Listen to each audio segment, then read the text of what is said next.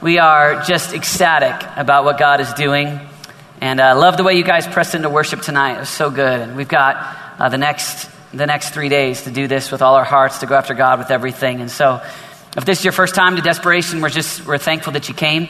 Our aim and our goal is to be a generation in desperate pursuit of God, to worship with everything that we have, to be a people of prayer, that spend time on our face seeking God, to be set apart and live holy for Him, and then to fulfill the call that He has on our lives in our generation. And so that's what we're about, and we're so glad. We want you to really feel welcome, glad that you're here. Let's pray together, and then I want to talk to you for a few moments tonight. Jesus, we love you. We thank you for the opportunity to be set apart, holy, your church in 2013. God, in a generation that so needs you, God, we ask that you would help us, Lord Jesus, to be a light. God, we ask that you would help us to walk closely with you and to know you. We thank you, Lord Jesus, for what you're going to do. We ask, Lord Jesus, that you would help us tonight to hear your voice, to walk in what you've called us to. We love you and we honor you. And everyone said amen. Amen. I grew up in church. Anybody grow up in church? You grew up in church? Yeah. I grew up in church, and one of the things that you do in church is you sing songs, and I grew up singing songs. My dad was a pastor, and I grew up as a little kid singing church songs. Church songs was a part of my life. And so you know that you are a church kid if you know this song. And if you know this song, you got to sing it loud with me. Ready? Deep and wide, deep and there's a fountain. Nah, nah, nah, nah, nah, nah.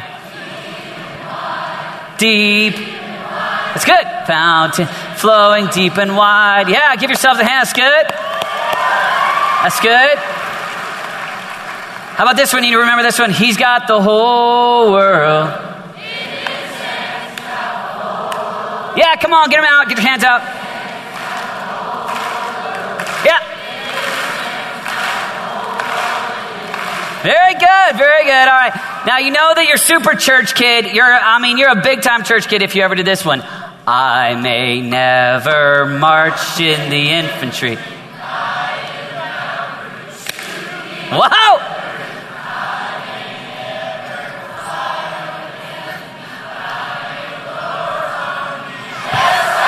Bring it up!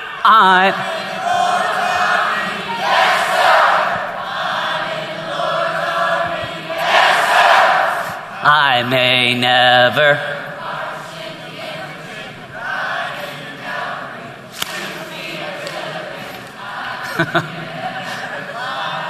Enemy, but I'm. Yeah, there you go. Give yourself a hand. Good job. Yeah. Way to go. For all of you that didn't grow up in church, you just got scared to death. Just suddenly you're freaking out right now. Like, where am I? What's going on?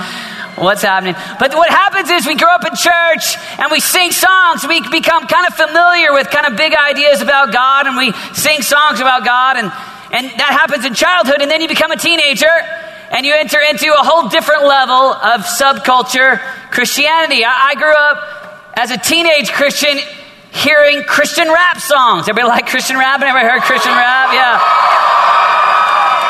Christian rap. And we had Christian t-shirts. Now, my day, when I was a teenager, the new big t-shirt was the Lord's Gym, bench press this. Did anybody see that old t-shirt? That's from the early 90s. That was sweet. All right. About the time you were born, right? I saw the last Desperation conference, I saw a new t-shirt. This is Christian subculture like crazy. It said Holy Spirit swag on it. And I thought, my. That's Christian subculture if I've ever seen it right there. And so I don't know about you, but for me, it's easy to kind of grow up hearing the good news, hearing the gospel even, hearing about Jesus. And over time, it can become just kind of familiar. It can be something that maybe we know in truth, we know that we ought to have some thrill and excitement and marvel about who Jesus is and what Jesus did. But sometimes as I hang out with teenagers and know from growing up in it myself that sometimes it's very easy for the message, the good news of the gospel, to kind of just become a little just familiar. We've grown up in it, and we sing kind of goofy songs, and we've got subculture. We've got Christian radio songs, and we've got Christian TV, and we've got Christian movies, and we've got preaching vegetables, and we've just got all these things. And so it's easy for us just to kind of just get used to it. Kind of becomes familiar. I was reading Screwtape Letters, which is a book by C.S. Lewis, and he talks about this idea he talks about when it becomes familiar to us. And he in the book he called it the horror of the same old thing. In other words, the scheme of the enemy would be to get fired up Christians who at one time had fervency for God, but maybe they've just gotten familiar with the good news. They've become familiar with the truth. They become familiar with maybe the story of Jesus, familiar with what he's done. And it becomes a horrible. I mean, the horror of the same old thing. And in the book, he's saying, hey, the strategy is if we can get them to just get used to doing the same old thing, not have marvel in their heart about who Jesus is and what Jesus did and what it means that he rose from the dead. If we can just get them kind of with this routine, this kind of same old thing, then we've got them. And tonight, my dream is that we would look at the gospel, the good news of Jesus Christ, who Jesus is, what Jesus did, with fresh eyes. That tonight we would see it. And maybe you've grown up in church and you've become one of those people that it's just become familiar to you. It's just become something that's just kind of normal. I was in Nepal a few months ago. And we were hiking and taking the gospel to home. And really, we were taking it like from hut to hut. And sometimes we'd go visit different people that had never heard the gospel. They didn't know Jesus. Some of them had heard it before. But I was amazed as we were in the mountains of Nepal. And we would take the gospel and we'd take it to people and we'd hand them this tract. Now in America, people are resistant to tracts because, we don't want to be bugged, and that culturally that's difficult here. But there was this reception, there was this kind of excitement, and it was like it was fresh to them. And so we're hiking up in the mountains in Nepal, and people are saying yes to Jesus, and there's excitement about Jesus. And I'll never forget hiking up a mountain one day, and we were going to visit Christ groups, and we were going with Every Home for Christ. And tomorrow you're going to hear a little bit more about some of what Desperation is doing with Every Home for Christ through our Spend Me campaign. But I was with them, and we were going, and I handed on, as we were walking up, I handed this to this lady. I handed her the gospel tract, just the good news. And he didn't think much about it. And we were up, we went and visited a Christ group, a church way up in the mountains. And then we came back down. It was probably, I would guess, 2.5 hours later. And I'm walking down and I see the same lady that I handed it to her earlier, the gospel, just the story in her language for her to read it. And 2.5 hours later, she was still there just reading it. There's marvel. There was kind of a wonder, kind of a fascination and interest. You and I, we live with it so much around us, and we go to church. Many of you may go to church all your life, and you just get used to singing songs. You get used to saying, Jesus loves me, this I know, the Bible tells me so. You can quote John 3:16, and you've seen the movie. And so to even come to Desperation tonight, it's kind of like, yeah, here we go. We're going to sing some Christian songs, and then some guy's going to get up and talk. And tonight, my prayer is that there would be just some marvel. Just we want to see it. We want to hear the good news and really put ourselves in the position. Really, tonight, let's go to the story of Jesus. Let's put our lives in the narrative of who Jesus is and what Jesus did. Let's find ourselves there tonight. Let's go there. I want us to look tonight through the eyes of Barabbas. Barabbas. Scripture says actually, Matthew says in his gospel that he was a prisoner.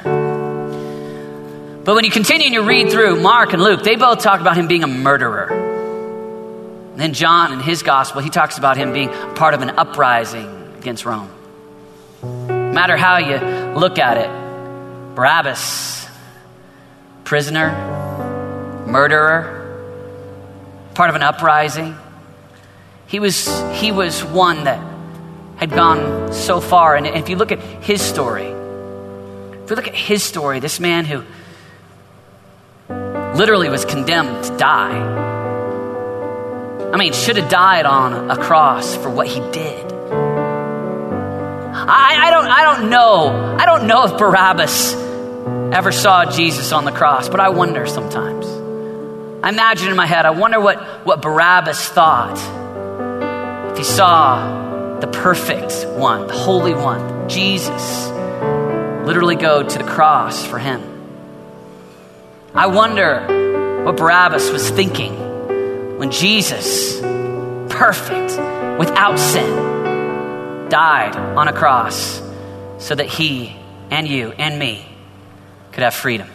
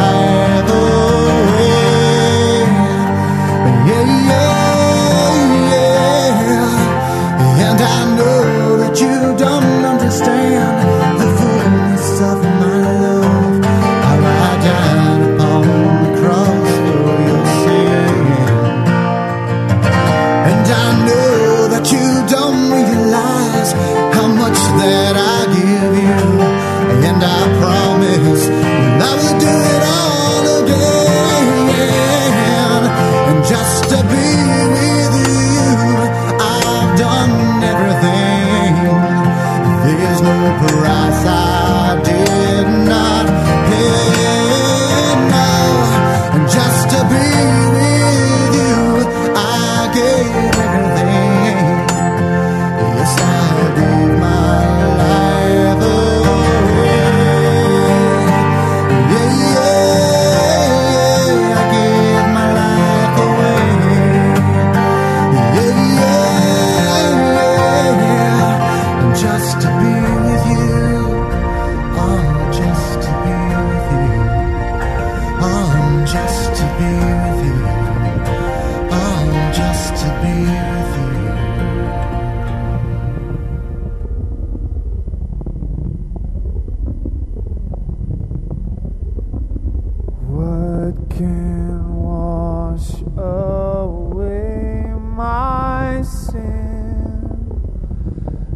Nothing but the blood of Jesus.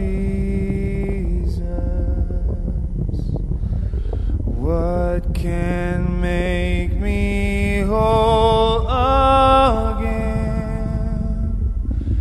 Nothing but the blood of Jesus. Oh, precious is the flow that makes me white as snow. No other fount I know. Nothing but the blood of Jesus.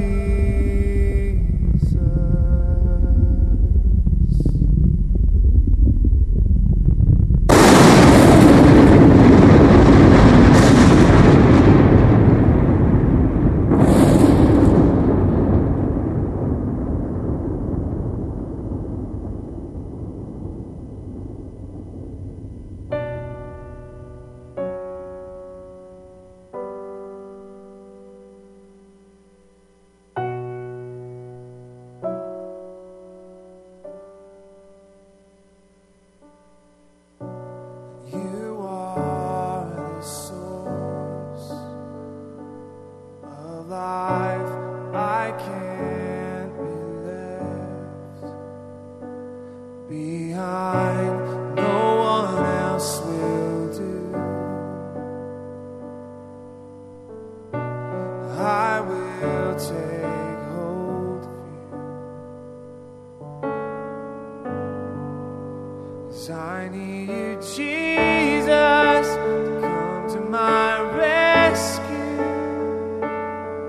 Where else can I go? There's no other name by which I am saved. Capture me with grace. I will follow you.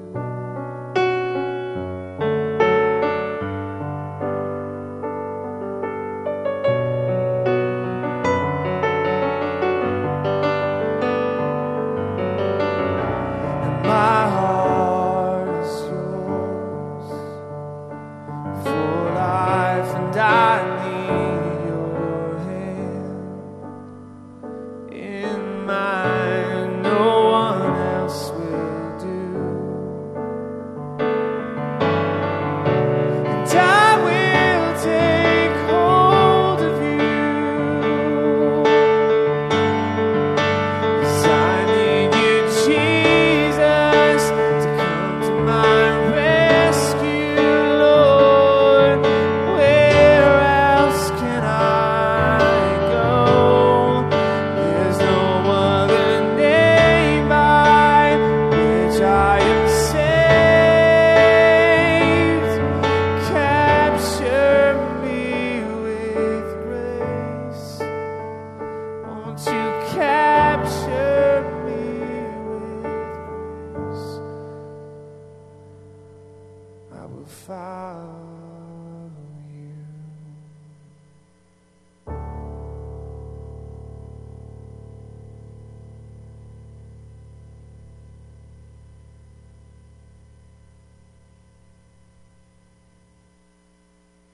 These chains belong to Barabbas.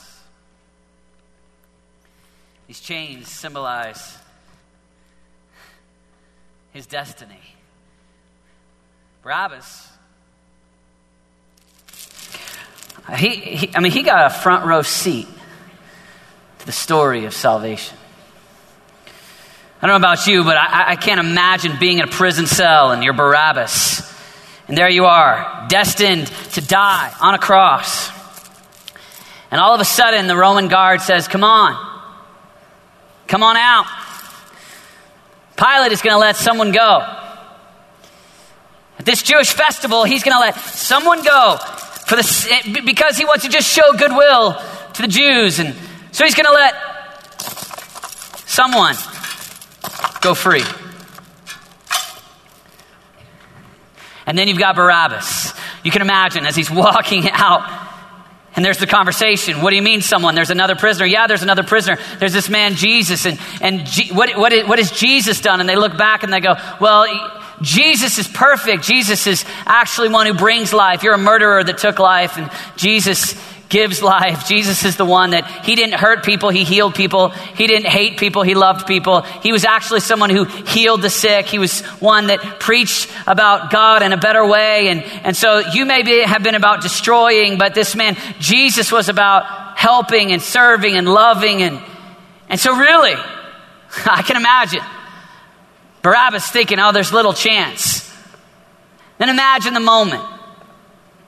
You've got Barabbas standing on trial, maybe Pilate in the middle, and Jesus standing on the other side. And you know the story, you've heard it.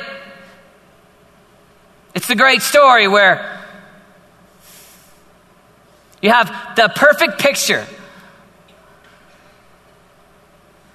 of one who gives absolute life and another who gives death. One who deserves death. It's the perfect picture. It's the picture of you and Jesus. It's the picture of me and Jesus. Imagine if you're Barabbas. So all of a sudden, you start to listen. Pilate says, who do you want? Who shall I let go free? And the crowd begins to just chant back, Barabbas, Barabbas. Give us Barabbas. Yeah, give us Barabbas. Give us the one who murders. Give us the thief. The crowd echoes back. Give us the one who hates. Yeah, Barabbas. They start to scream your name.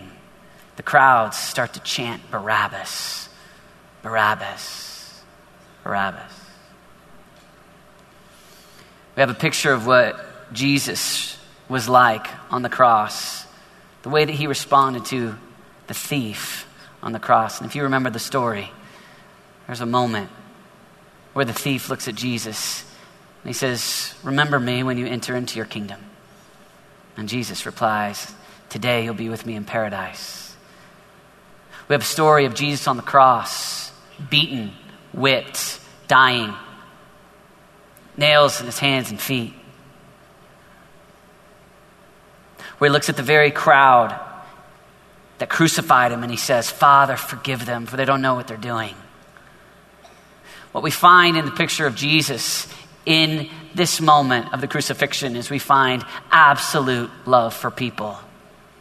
And when I think about how Jesus probably looked at Barabbas, was probably the same way that he looked at the thief, probably the same way that he looked at the very people that were crucifying him, with love. You can imagine Barabbas, maybe even locking eyes with Jesus. And Jesus, filled with love, going to the cross in the place for Barabbas. And I don't know, but I imagine Jesus with nothing but love in his heart for you, for me, for humanity, and for Barabbas, saying, I'll go. I'll go. We have just before the prayer of Jesus in Gethsemane, where he knows the way it's going to turn out. He knows what's happening. He's already given up his life and he's saying, I'll go. And he voluntarily gives up his life for you and me, but for Barabbas. For this horrible, horrible murderer, thief.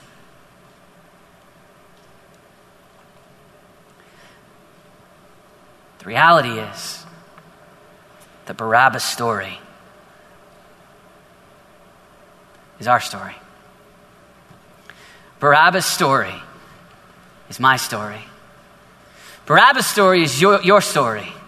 Because the truth is that the scripture says that Romans 3 says, all have sinned and come short of the glory of God. All, every one of us, you and I, no matter who you are, no matter how old you are, no matter how much little church, lot of church, if you've been around the youth group for a long time, if this is the first time, the scripture says that all of us have sinned and fallen short of the glory of God. All, that word all is a big word. 3 letters there, all.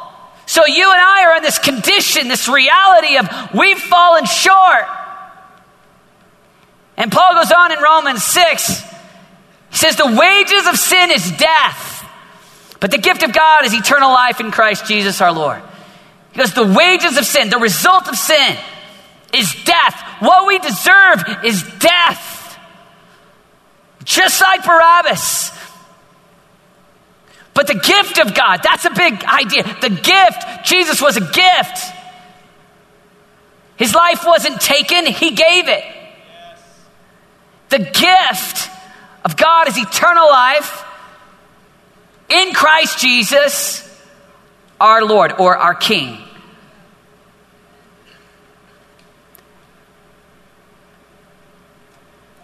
And so you and I, we stare this in the face. And we've got a choice to make. And I know the response. I know how we go. Some of you tonight, you go, no, David, great. Thanks for the drama. Thanks for showing. And I like the comparison to Barabbas. But David, I'm not that bad. I haven't killed anybody. David, no, don't compare me to Barabbas. No, I'm a good kid. I'm in Bible quizzing and I wear Christian t-shirts and I smile a lot. Don't compare me. Don't think of me that way. I'm not that bad. We've been reading through the Sermon on the Mount, and it's interesting the way that Jesus talks in the Sermon on the Mount, because on the Sermon on the Mount, he goes, anyone who is angry is guilty of murder. Just take that in for a minute. Because in our way, we go, hey, I'm okay, you're okay. And in our culture, it's kind of, I'm okay, you're okay. But if you go the Jesus way and listen to the Jesus message, Jesus says in Matthew 5, if you are angry at your brother, you're guilty of murder. I just want you to think about that. I want you to think about, have you ever been angry? Don't answer. You're guilty of murder. I mean, scary. These chains are yours. These chains are mine. I've been angry. Jesus says, anyone who lusts is guilty of adultery. Yeah. Anyone who lusts is guilty of adultery. Don't respond. Adultery? Jesus tells us right there to love our enemies. The truth is, all have sinned and fall short of the glory of God. That's my story. That's your story. We stand in the need of a Savior. Somehow, some way. And Jesus said, John 14:6, he goes, I am the way, the truth, and the life. No one gets to the Father but through me. There is a way to eternal life. It's a person. It's in Christ. It's because of what Jesus did. He's created a way for you and I to live forever with him, to have eternal life with him. The whole story is Jesus. And even though we've got Jesus t-shirts, and even though we've got Jesus songs, and even though we've got buildings all over America that we sing songs about Jesus and we talk about Jesus, tonight I'm not talking about the songs we sing, the clothes we wear, the sermons we've heard, the rap music that's got Jesus, like, what, Jesus, on that. I'm not talking about any of those mediums. I'm not talking about any of those methods. Those methods will not take you into eternal life. The way that you will receive eternal life, the way that you'll find the great life, the Jesus life, is through a person. It's through relationship with him. It's through knowing him. So you go, David, some of you go, all right, I get it. I'm bad. Thank you. I came all the way to Colorado to hear I'm bad. Thank you, David. Appreciate that. Bless the Lord. It was a good night. Let's go home. Some of you have an opposite response tonight. Some of you, you hear this and you go, I don't even think this story of the gospel is true for me because you don't know how bad I am. And your issue is not, hey, I'm not that bad. Yours is, I'm too bad. You don't know what I've done, David. You don't know how messed up I am. You don't know how far I've been from God. You don't know what I've done. You don't know the level to which I've hurt people. Immorality consumes me. And when you think of this story, you're broken on the inside because deep down in your heart you think, maybe it's good for some of these other ones. Not me. I'm too messed up. I've gone too far. I'm too broken. And every time you start to get close to God, every time you come to maybe desperation, you're wanting to pursue God, but you start to have memories of the past, memories of things that you've done. And the enemy starts to speak lies to you, and you start to go, no, I've done horrible things. I've gone the wrong way. There's no chance for me. And you start to think about the past, and the past starts to call, you start to go, no chance. And so instead of running to God, you run from God. I'm a little embarrassed to tell this story, but I'm going to tell it, so bear with me. This is a little scary for me, but I'm a triplet. I grew up with two girls, and so I was born in a litter. David, Dana, and Deborah. And then we had my brother Dan. He's younger. And so I grew up with two girls, and one of the problems with these girls was that they were good looking. Because when you're a triplet, you're compared to your siblings, especially when you're all the same age. The other problem with these girls was that they were average, normal size, which wasn't good for me because I was so often compared to them. And so there's this one day that was really, really rough for me. I went to a high school, went to a public high school, and my sister Deborah, she was kind of in with the cool crowd. And so this is my senior year-ish. Could be my junior year. I can't remember. It was my senior year. It was my senior year of high school. And my senior of high school, I was not as cool as her. She lives in a big high school, and she was blonde and kind of she was friends with, the coolest girls in our class. If you know what I'm saying by cool. They were like the top. They were the, they were the ones. They were the tribe. They were the people. They were the it crowd. They were, and I was more of the braces and a mullet kid that just, yeah, there we go. Welcome to all you braces and mullets. Yep. And so on the social status, I was lower, much lower in high school. And so, but I really wanted to impress the cool people, as all of us typically do. And I had a dark night of the soul one night. I was leaving. Sorry, you're like, what's a dark night? Anyway, so I was coming home one night. We had a football game at our school, and it was a football game, and then there was the high school dance. And so I was going to go to the dance, but I had an issue, and this is where it gets embarrassing and hard for me to tell you this story because I'm telling this to thousands of people, but I'm going to go for it for the sake of the gospel until, it ties in. So all for you, Jesus. But here we go. So I was on my way from the high school football game to the high school dance. And I suddenly had a very horrible issue going on.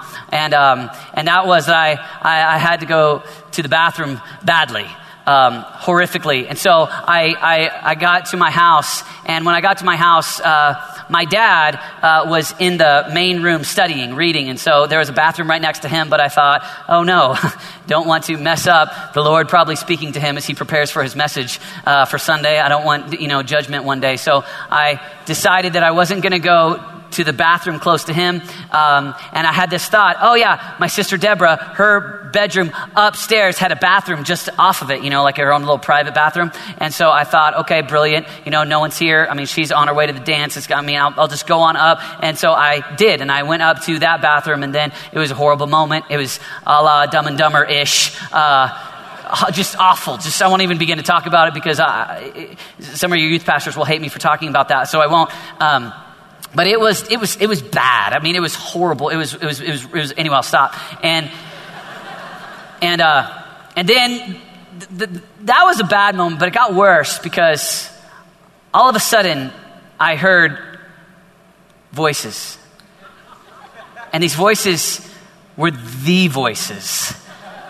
I mean, like the cool click voices. I could hear them. I mean, I'm used to them like at school, but I could hear them in my state of destruction and devastation and embarrassment. And so all of a sudden I hear in the bedroom, right, and I'm in the back, I hear this, "Ew, Deborah, your room stinks."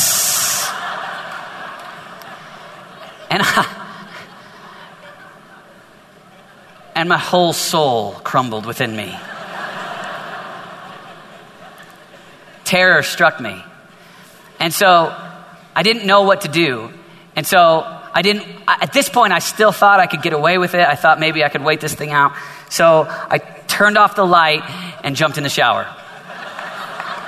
And prayed, oh God, oh God, oh God, oh God, if you love me, if you love me. And then I heard the voice of my sister, 8 minutes less mature than me. I'm older by 8 minutes. Triplets. She came out after me. All right. I hear her say this. "David! Are you in there?" And what do you do? What? I mean, my whole, I was dying on the inside. It was horrible. And so I did what any wise man would do. I went over, flushed it, turned the light back on, washed my hands, opened up the door. "Hello, ladies." And yeah. Thank you. Yeah, it was the worst moment of my life. But here was the awkward part.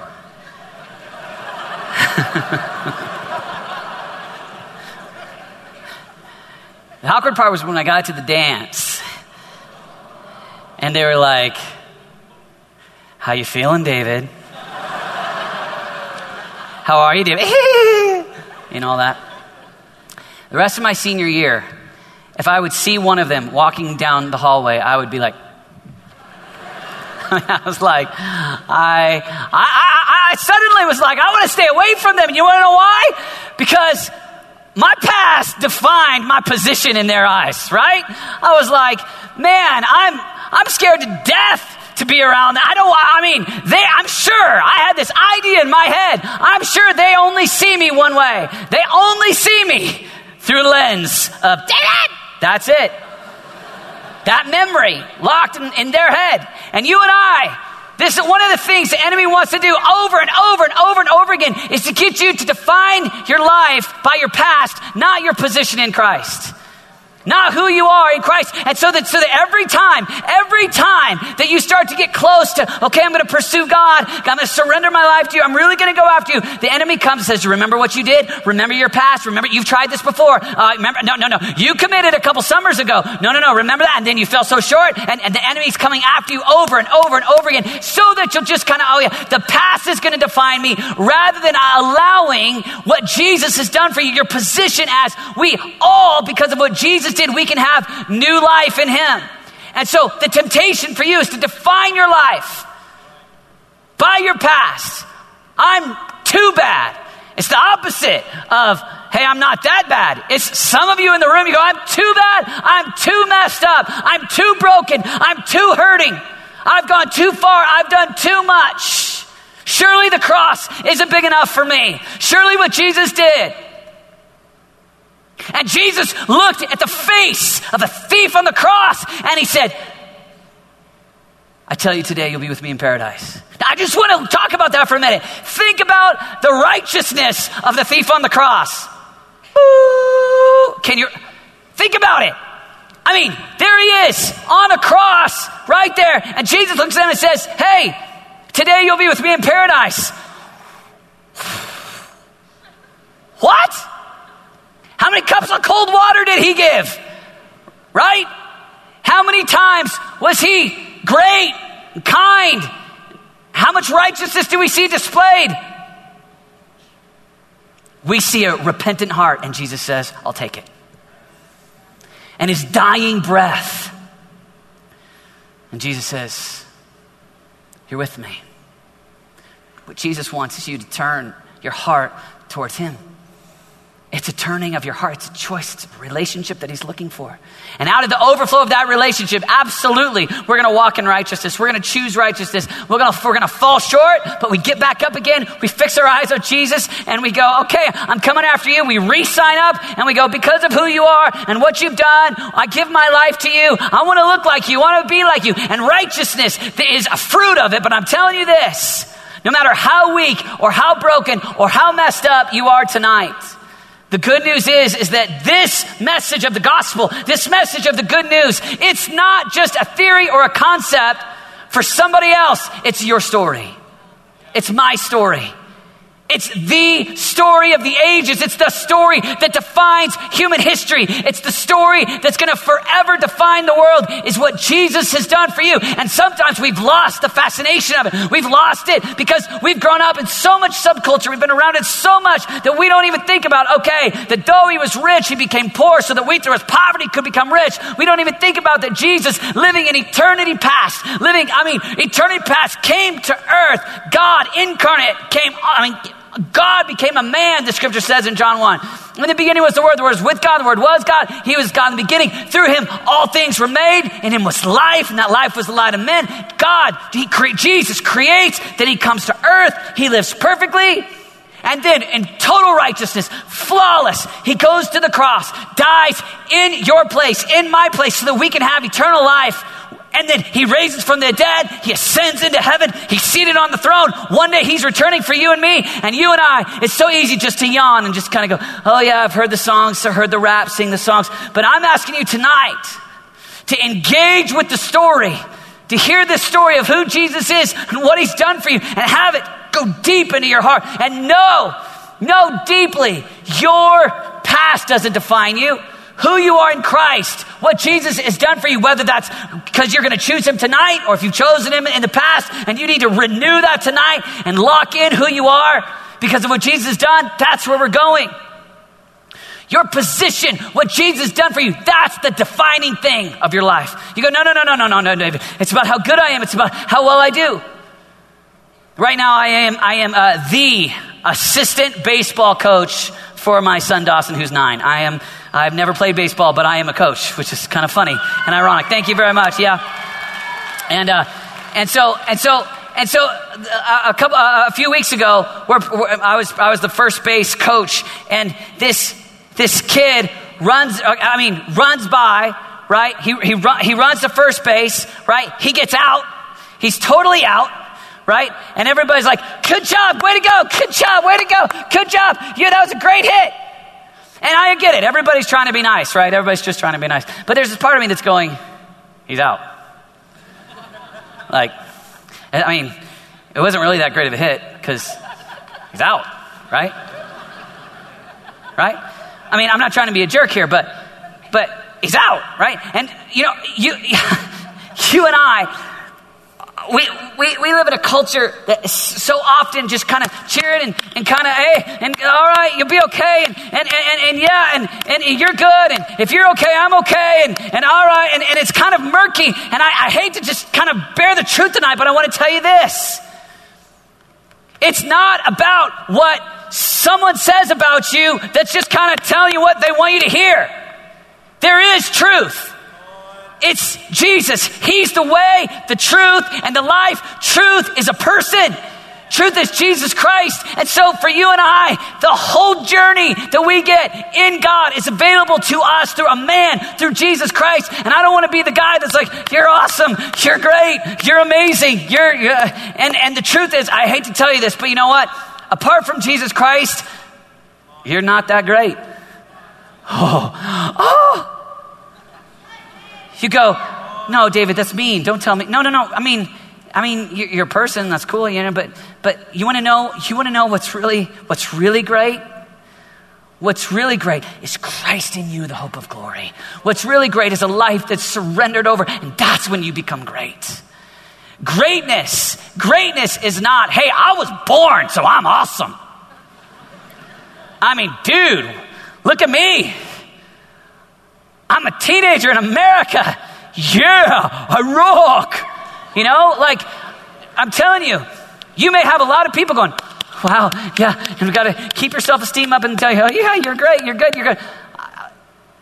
I want to tell you this. There will be a moment where we stand before the God of the ages. And in that moment, it's the great equalizing moment where you will not want people to go, hey, whatever you think is okay, and whatever you believe is okay, and whatever you want is okay, and you're okay, I'm okay. No. What you want is you want to stand before the God of the ages and know him, and he say, well done, good and faithful servant. I know you. You said yes to me. We walked together. I'm your God. You're my son. You're my daughter. You're good. Woo! Welcome into your rest. Welcome into the kingdom.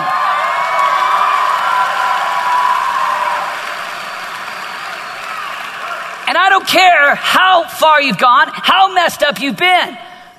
You say yes to Jesus Christ. You're his son, you're his daughter, and he delights in you. He loves my son Dawson. All right, 9 years old. Can you imagine? There I am on first base. And can you imagine if me, I'm his dad, if he runs, he's 9 years old, all right, and he gets out, and he's got my genetics. He's never out. Anyway, so that's a lie. I just have to tell you that because I don't want judgment for that. But anyway, can you imagine how crazy it would be if he runs across, first base and he's out? If I was like, you pathetic 9-year-old, why can't you live up to my expectations? I'm so sick of you. I mean, you look like me, you're my boy, you got my name, but your performance is so subpar, you're out. You're done. I mean, you're not just out of the game. I mean, or the inning, or whatever. Inning? Yeah. I'm not that good of a coach. But anyway, you're out of the fame. Can you imagine if I talked that way? No, that's the opposite. Are you kidding me? No, I'm his dad. I'm like, whoa, way to go. I love you. That was an incredible hit. It was a bunt. No, it was a hit. Whatever. Awesome. I love you. Right? Why? Because of the position of who he is as my son. Right? Because if he's my son, if he's my boy, then he is awesome. If he's my son, if he's my boy, then his performance may get better, may get worse, but he is not losing his position. He is not losing his position as son because he's my boy. So I love him. So I don't care what you say. I don't care what anybody else says. He is awesome. He is amazing. Does that make sense? You and you say yes to Jesus. You enter into the family of God. And you know what? I tell you this, Christ inside of you, you got an eternity in him. You become, here it is, awesome. You go, no. Oh, it's conditional? Yes. No, I'm saying it. I'm telling you, we don't, our whole culture says, hey, be you. Let's worship humanity. Let's just worship each other. Let's just stare at Instagram day and night and tell each other we like each other and worship each other. Let's just get on Facebook and join 1 million groups and tell each other we like each other. And one of the schemes right now of the enemy is to get all of us getting our eyes on each other. So what do you think about me? What do you think about me? Am I cool with you? And am I in with you? Am I out with you? Wait, I'm telling you, what's going to matter in the end is, do you get the like from Jesus on Judgment Day? That's what we're aiming for. What we're aiming for is, do you and I have a relationship? David, that's kind of extreme. That means my whole life is about one relationship. Yes, it is. It's all about one relationship. That is the central piece. That is the core. That's the gospel, and that's the good news. The wages of sin is death, but the gift of God, what he gave us, eternal life in Jesus Christ. Whew, you get it. You get the gift. No, me? Yeah, you. Couldn't be. Yeah, you. No, but no, don't fight back with me. No. I don't care how weak and how broken, how messed up you are. You say yes to Jesus. You give yourself to Jesus. Think about how the Father responds to his own Son. Think about how the Father loves Jesus. I love this. The great story of the baptism event in Matthew chapter 3, where the Father is so undone with his love for his Son, he leans over the balcony of heaven and he goes, "That's my boy." Remember that story? I know we think, church, so we think, oh yeah, God talks, little dove comes down. Right, I remember that story. I saw the cartoon and I heard this, yeah. No. Lock in with it. Jesus on the earth and the audible voice of heaven interrupts human history. Can you imagine that moment? Imagine if you're there. Whoa. God speaks. What voice do you hear? What kind of God do you imagine? Do you know his love for you? Do you know the kind of love that he has for you? He says in John 15 that he loves you the very way that he loves his Son. The measure of love that exists between the first person of the Trinity and the second, the kind of love that the Father has for the Son, that is how much he loves you. Oh, yeah, imagine that. No, David, it's too complicated. I can't imagine the kind of love that exists within the Trinity. We'll start imagining. Here we go. Think about it. We see a little window of it right here. God interrupts human history. He goes, "This is my Son whom I love." Some of you guys, it's just kind of, the voice that you hear is just kind of this wispy, kind of mystical, "This is my Son whom I love," and it's just like, "Oh, I'm not pleased." And you just kind of imagine it's kind of faintish, and you've got this kind of distant view of God. Maybe you picture it kind of quiet. You can barely hear, "This is my Son." Huh? "Am I will please?" Some of you imagine God, he's all-knowing, all-powerful, and you kind of think robotic. It's just kind of, "This is my Son, whom I love," that kind of thing. "Am I well pleased?" Some of you imagine this kind of old man kind of father talking about his son. He's old and he's kind of got this Sean Connery, "This is my Son in whom I love," something like that. You've kind of got this old man in the sky. But I'll tell you what I hear. I hear a God that delights in his boy. He can't help but erupt with delight for his Son. And he sees him and he loves him and he dies his boy. And he's perfect. He's perfect. Imagine that. Proverbs says that a wise son makes his father's heart glad. Just how glad is the heart of a father who has a perfect son? Pretty happy. He sees his boy.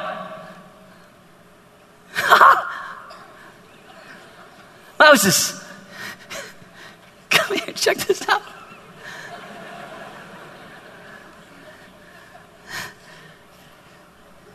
Elijah, come here, leave the chariot. Come here, I want you to see this. Come here, no, come here. And I imagine they're like, don't do it. It's like, I gotta do it. Like, you're gonna interrupt human history. That's my boy down there. It's his baptism event. I'm telling you, he's been perfect for 30 years. Not bad. You'd be proud too. Oh, you guys, this is my Son whom I love. What's up? That's my boy. What's up, Jesus? This is my Son whom I love, with whom I'm well pleased. And he erupts with delight for his Son. It's joy. It's delight. Can't contain himself. He goes, "That's the guy I love. That's my boy. That's my Son." Jesus sitting around with the disciples of John 15, he looks at the disciples and he goes, "Hey guys, as the Father has loved me, that's how I've loved you." And they're like, "What?" John 17, Jesus prays it. He prays in John 17, just before he goes to the cross, he prays that we would know, that we would understand that the Father loves us the way that he loves Jesus. I'm telling you, that goes into your heart 1%, and you start to become a pretty strong, hey, woo, yeah, I'm all right. I'm good. And you're not living with the constant, oh, did she like me? Does he like me? Oh, what do you think about me? Do you think I'm awesome? Do you think I'm awesome? If you think I'm awesome, then I'm awesome. But but you're not that awesome. So I don't really think I must be, right? That is ashes. That's the miserable way to live. The delightful way to live is this. What does he say about you? You've got a position. You're his son. You're his daughter. And you get to take what you have, which is nothing. You come with nothing. You come with rags. You come with nothing. The thief came with nothing. Barabbas, nothing. Imagine the adulterous woman in John 8. She comes, broken. It's the story all through the Gospels. It's the good news. It's not about you. It's about him. It's about who he is. It's about what he did. And he says, tell you what, give me your ashes and I'll give you beauty. It's Jesus looking at Barabbas. Give me your chains.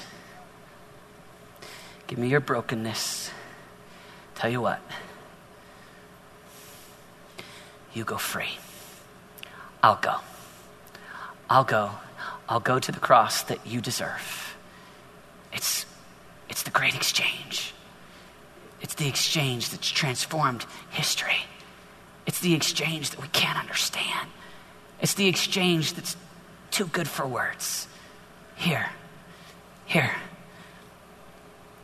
I'll take your pain and I'll give you passion. I'll take your ashes. I'll give you beauty. I'll take your anger and I'll give you forgiveness. I'll take your sadness and I'll give you joy. It's the gospel. It can't be true. It's true. It's what you say yes to Jesus. And he goes, I'll take the broken human condition and I'll give you me. And you become like me. And whoa, the gift of God is eternal life. We get life. We get it all. And some of us go, no, but that's not, that can't be a kid. It's too good. It's true. He takes your brokenness. You just bring what you have. No matter how weak, he goes, I want that willing spirit. I want that willing heart. All I want you to be is willing. All that we see in the thief on the cross is just that he's willing. He goes, if you're willing, I want to give you more than you can imagine. My youngest son, Justice, is 3. And he's kind of the comedian in our family right now. We got 4 kids, Renata and I do. Dawson, Olivia, Adeline, and Justice. One of my favorite things to do at night is to give them ice cream before bed. Which is in part because my wife is so into nutrition that I just like to reward them at the end of the day for making it through the day. Which, funny story, I got to tell this story since I'm on ice cream, but so my son Dawson, he goes, Dad, he goes, this is like last year. He goes, Dad, he goes, Mom's new nutrition class on Tuesday nights. I said, yeah. I go, you okay? You miss Mom? Everything all right? He goes, no, it's not about missing Mom. He goes, what she's learning is ruining my life. That's not okay. But anyway, that's not the point. So because they endure health food all day long, I like to give them ice cream at night. And so one of the things that Justice did the other day is I gave them all a bowl of ice cream, so all 4 kids are sitting there. And, you got the pink bowl and the green bowl, and, everybody got their color bowl. And I give Justice his ice cream, and then I go, he gets it first. And then I go and get the other kids, and by the time that I sit down with my big dad size, I made it through nutrition day 2 bowl of ice cream. Justice looks at me and he goes, he's got 2 bites left. I mean, he's eaten the whole thing. And he sees my big bowl of ice cream. He goes, Dad, can I have your bowl? He goes, I'll trade you. And he holds out his bowl to my face, the ice cream all over his face. He holds it out like this. And I said, absolutely. So I take his bowl. I give him my big bowl. And one of my other kids goes, that's not fair. And I said, this isn't about fair. This is about love. I like Justice. He endured another day of healthy living, even though he's 3. Right? I want him to have, I got more ice cream in the freezer. I got tons of ice cream. It's not about it being fair. It's about love. I will gladly give him my ice cream. You give me 2 bites, I'll give you 3 scoops. You win and I win. Why? Because I like to love you, no matter how messed up you are, young 3-year-old ice cream addicted boy.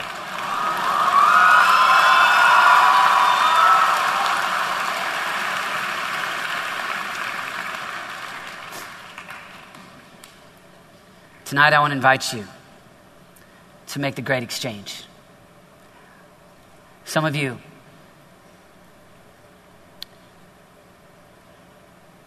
you've, in the past, said, I'll pray a prayer, but you really haven't made Jesus the Lord of your life. Maybe you've come close, maybe you've fallen short. Some of you just want to re-sign up.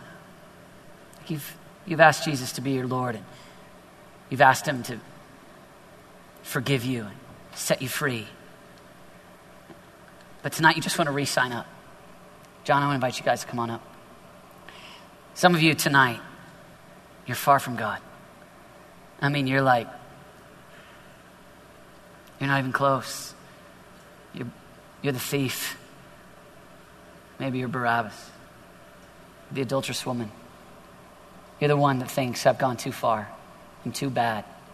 I'm too messed up. There's no chance for me.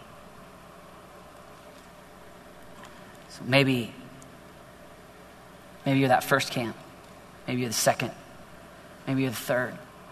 But tonight you want to come before Jesus and you just want to surrender your life.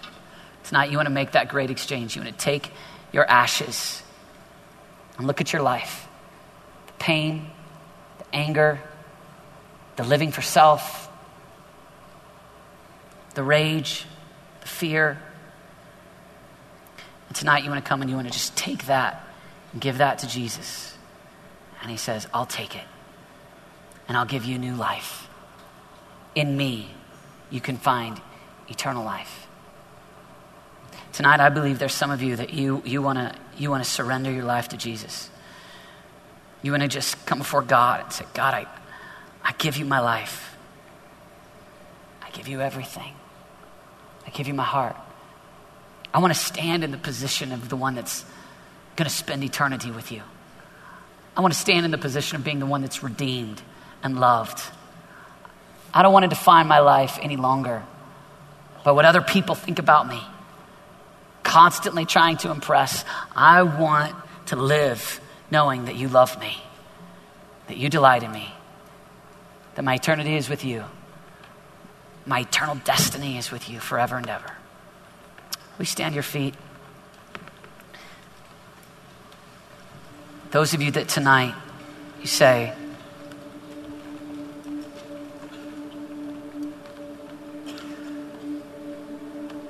those of you that tonight, you're like, I'm in.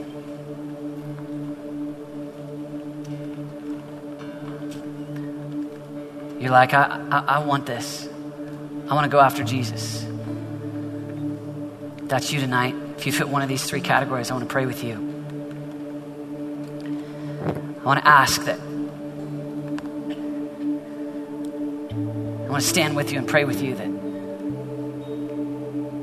Jesus will save you, change you, help you, restore you. I want to pray with you tonight that you'll spend eternity with him. I want to pray that he would help you, not just about eternity, but about right now. About now, in your life now. He would draw near to you. Give you supernatural strength. This is the great moment. Bring your little bit of 2 bites of ice cream. Just your little bit of repentance. Just your little bit of, I'm just bringing what I have. And find a Father that gives you far more than you could ever imagine.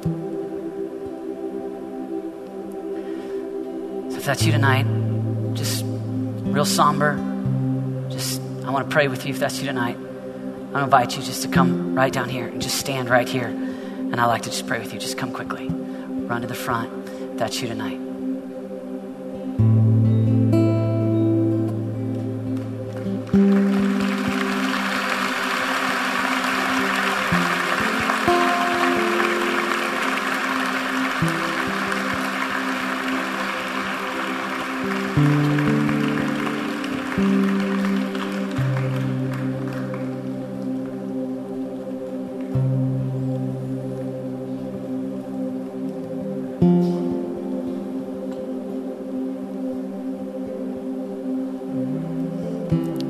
Give them a hand, they're still coming.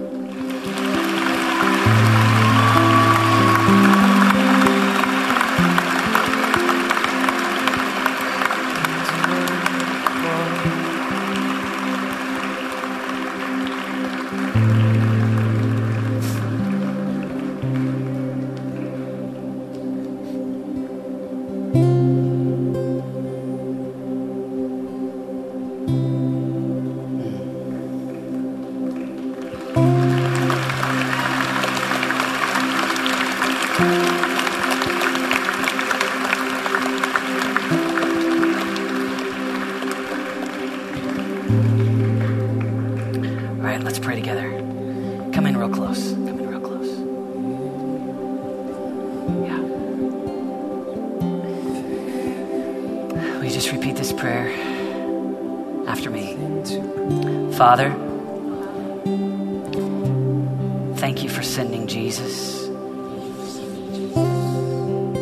to live perfectly and die for me and make a way for me to be with you forever, and to make a way for me to walk with you now in relationship with you. I say yes to Jesus. I give you my life. Forgive me of my sin. Help me to walk closely with you and spend eternity with you. I give you my life. In Jesus' name, amen.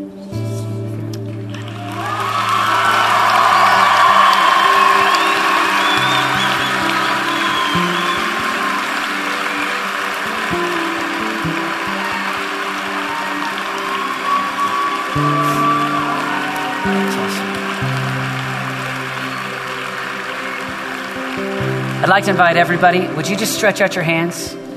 Just stretch out your hands. One of the things we do at Desperation sometimes is we just want to pray. So I'm not going to lead you. I just want you to take a minute. And there's a lot of people down here. A lot of stories. A lot of sons. A lot of daughters. A lot of friends. Down here, I see people from Colorado Springs down here. There's a lot of people that are saying yes to Jesus tonight. I want you just to take a moment and imagine thousands of people praying. It makes a difference. Will you take a moment and will you just pray for them? We pray for them for the next 50 years as they walk with Jesus. Just take a minute out loud to God, just you and God. Just pray for them. Go.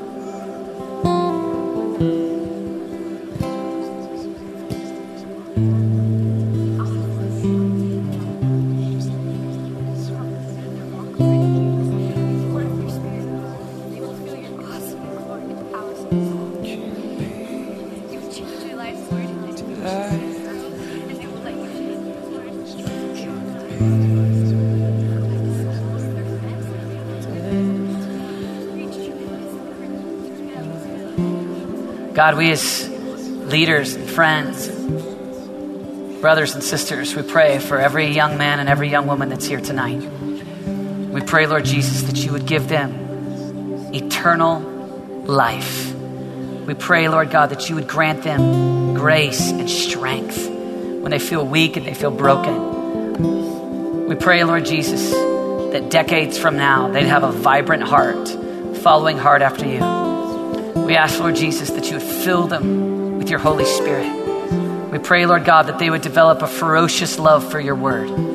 We pray that you would place a supernatural fire on the inside. We pray, Lord Jesus, that they would love holiness, that they would run away from sin. We pray, Lord Jesus, that you would protect them from the evil one. We pray, Lord God, that they would love worshiping and declaring to you who you are.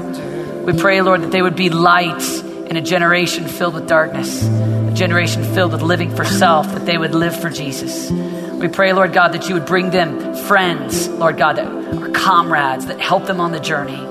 We pray, Lord Jesus, that they would walk with you all of their days. We love you, Jesus. We give you praise in Jesus' name. Amen. Amen.